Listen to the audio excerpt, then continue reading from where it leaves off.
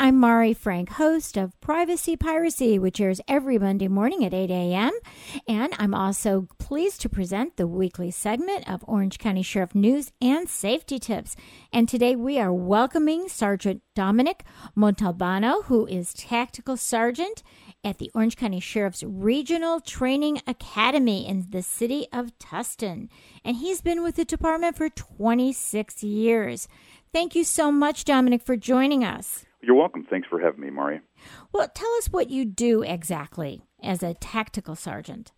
Well, my responsibility is to administer all aspects of the Basic Academy program. This would include supervision of the tactical staff. Now, as a training team, we observe and evaluate each recruit and their individual performance. We observe them in a stressful environment to determine if they can function effectively under stress. Studies have shown that under stress, the average person tends to experience lapses in judgment and poor reaction time. But given enough exposure to stress, the recruits learn to develop their own coping mechanism that will benefit the recruit and their agencies as well.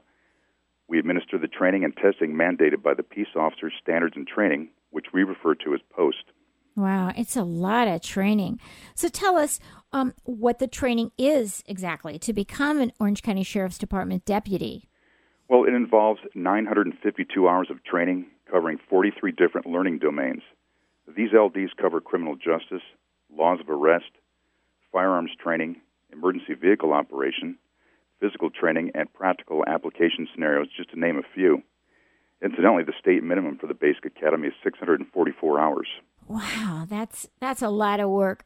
Well, we're going to have you back next week just to tell us more about the selection process and actually how to become a deputy. So just give us the website so people can look it up and see more about it. Okay. Go to ocsd.org, click on Join OCSD, and then follow the link to Careers and Salaries. All right. Well, thank you. We'll have you back next week, Dominic. You're terrific. Thank you.